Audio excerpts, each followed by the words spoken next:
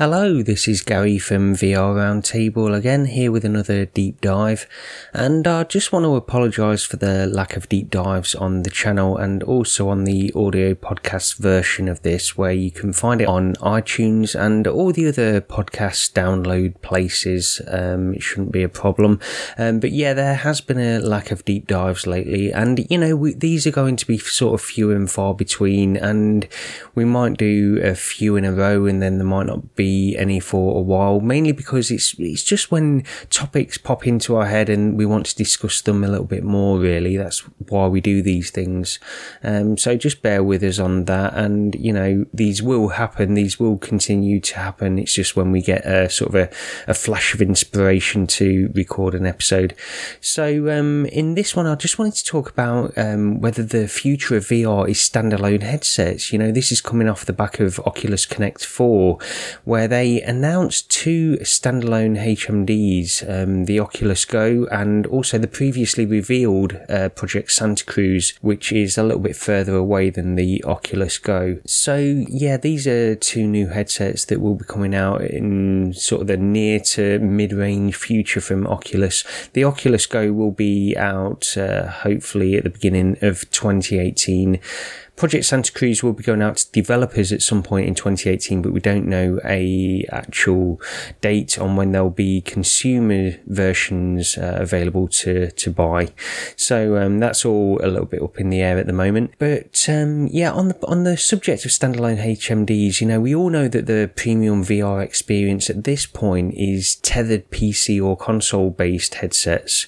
The Oculus Rift, the HTC Vive and the PlayStation VR are all the pinnacle of VR experiences at the moment, and there's obvious advantages of PC or console based VR. We generally get things which are sort of experiences and games which have higher quality of graphics, better performance, and you also generally get a better sort of dedicated outside-in tracking solution for the current generation of headsets.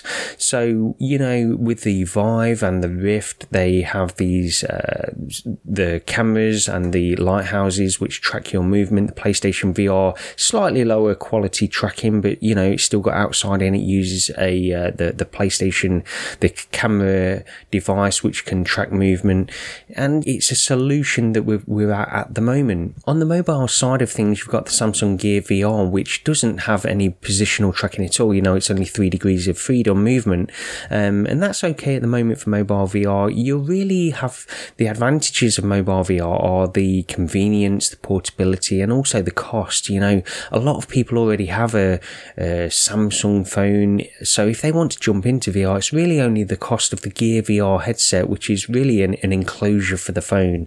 So you can pop that in there and you can get that for around sort of £90, $99, around that sort of price. So in order to get a taste of VR, the Gear VR can really give you a good idea of what it's all about. It's not going to give you the best experience or even close to the best experience, but it will give you an idea of what virtual reality is. So yeah, they're the main advantages of mobile VR. Now, the disadvantages of mobile VR are the lack of positional tracking. Also, it's got very limited graphics, and also performance, because obviously, the phones have a limited amount of processing power available to them. So they have to sort of manage this effectively in order to manage things like, the heat of the phone is generating due to the CPU working overtime in order to generate these intense VR graphics and things like that. So yeah, there are a lot of disadvantages of mobile VR at the moment.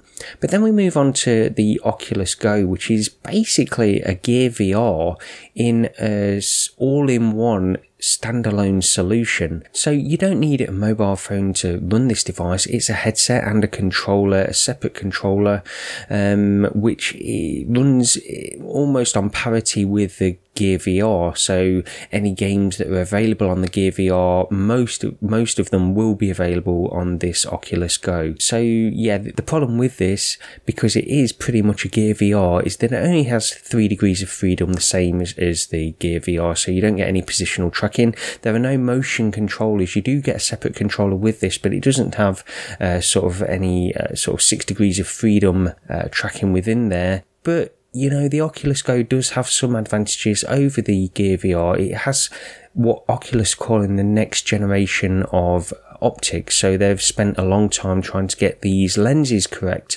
for this device. So it should give a slightly wider field of view, a clearer image within the headset, which is something, you know, I've wanted for a long time. And also, you know, this device, it's just one unit. You don't need to purchase anything else beyond this device. And it's reasonably priced in my mind at $199. So I think that's a good entry level point for mobile VR or standalone VR without the need of owning a Samsung phone. So yeah, I think this is a great idea from Oculus to bring this out. But then beyond that, the Oculus also announced the Santa Cruz, which they did. You know, they did show off a very brief video last year at Oculus Connect 3 where they shown this device, which is a standalone device again, which also has 6 degrees of freedom. So, you know, you can move around the room. It tracks where you are in the room, and, you know, you can track your position through space as well as just your rotational head movement. This gives it a significant advantage over something like the Oculus Go or Gear VR. But not only that, this year at Oculus Connect 4, they announced that this device, when it ships, will be shipped with motion controllers which have 6 degrees of freedom. So here we are, you know, this is a true standalone HMD without the need for a PC or a console. Everything is on board. It has all the processing units, all the motion sensors on board. It has 4 cameras which track your position and also tracks the relative positions of the motion controllers that you're using. And, you know, by all accounts, it looks like it will do a fantastic job if it works as advertised. This is the big question at the moment. Now, the main concerns for the Santa Cruz prototype are that the tracking of the controllers and the headset itself, how good will that be? Will it be accurate enough? Will the headset cover a wide enough field of view in order to track these controllers so that you don't feel inhibited by where they are in space and what you want to do within virtual reality? The other thing, you know, overall the power of the HMD, Nate Mitchell described this as somewhere between mobile VR and the Oculus Rift, but it's closer to mobile VR. He actually stated this. So that's a little bit of a concern of mine. You know, how powerful will this device be? How compelling will the experiences be beyond what we've already seen on mobile VR? And also there's a concern of weight as well. This headset has to contain a lot of technology, and it's got to contain a power source, a battery which will power all of this technology, the CPU, everything that's going in there.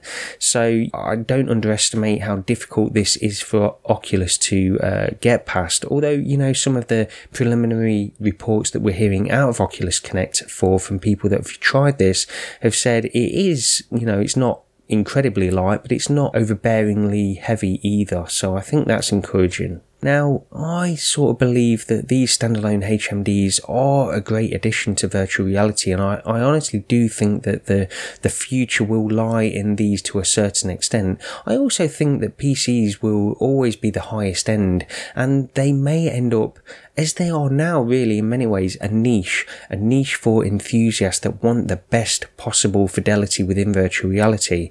Now, standalone HMDs, I suspect these kinds of devices, especially the Santa Cruz, in my mind at least, if it's sort of priced at a point where most people can jump on board with this kind of thing, I believe that these standalone HMDs will be more widely adopted from consumers because there's a perception of less hassle, and there is less hassle. It's not just a perception, there is less hassle with these. You can buy one unit, it's self-contained, there's nothing else you need. It has a portability. You can take this with you wherever you want to go. So there's so many advantages of these standalone HMDs that it's difficult to see a future where these aren't the dominant sort of device for virtual reality. And also with this comes the fact that these standalone HMDs could sort of adopt a console style approach where you buy a device and it sources its content from a definitive platform, the same as we see from something like PlayStation or Xbox. They each have their own independent stores, and it would be easy for virtual reality companies like Oculus to have a standalone HMD where they can just say, this is the console equivalent really of virtual reality. It's standalone, you purchase from our store, and there you go. With PC, Oculus have had quite a lot of criticism because they're funding their own exclusives and they're not opening up their store, their platform to other headsets in a way that's natively supported. So they've sort of had a lot of criticism for this. If they move into this standalone area, I think that because these are separate devices away from a PC where there is a culture of everything needs to be open and everybody needs to have access to everything, then they can probably justify their own store a lot more effectively in that platform. So, these are all sort of questions that will have to be answered over the next sort of year to 2 years, how they'll tackle this kind of stuff and where these standalone headsets will source their content. So while I can understand that the future of virtual reality in general for the wider consumer focus of virtual reality might be on something like standalone HMDs, and I think that's great, I also think that there will always be a need and a niche for the highest possible fidelity that anybody can get within VR, and PCs and consoles will always play a part in that role. Now, I don't expect it to always be tethered where, virtual reality headsets will have to have a cable that goes from the headset down to the PC. I think we'll move on very rapidly from that. Some things that we've already seen, like the TPcast, for example, and Intel are working on solutions for this as well, where you don't need a cable, but you do need to be close and sort of in line of sight of the PC, really. And I think that will sort of progress and we'll get more advanced technology in that area. But I do still think that the raw processing power that a PC offers will allow consumers to have the highest possible fidelity at any one time, really. So I think that will always be a niche, although obviously it won't be the main focus. And also, if we look even further ahead in the future, when we get to the point where we have these AR and VR glasses that will probably at some point in the future maybe replace mobile phones and the standalone HMDs, the standalone virtual reality HMDs, these will be a device that a lot of people will probably want to jump on board with. If these start to overtake things like mobile phones, these will be a solution for communication, social, productivity, and gaming. These will be everything all in one device. Even looking towards that kind of a future where just as ubiquitous as mobile phones are now, we're all wearing these AR and VR combined glasses, then I still think there will be a niche even in that scenario where dedicated high-end PCs that will still offer the highest possible fidelity will probably still have their place to some capacity, but it's difficult to say at that point. I'm talking very far ahead in the future there. But it's an interesting discussion, and the fact that Oculus have announced all of these standalone HMDs, the Oculus Go and the Project Santa Cruz, which is coming a little bit later on, I'm very interested, and I'll watch these with a lot of curiosity to see how they sell. And, I've got my eye on the Santa Cruz at the moment, depending on how that's priced, and also obviously, when we get close to release, how reviews and things like that are sort of portraying this device.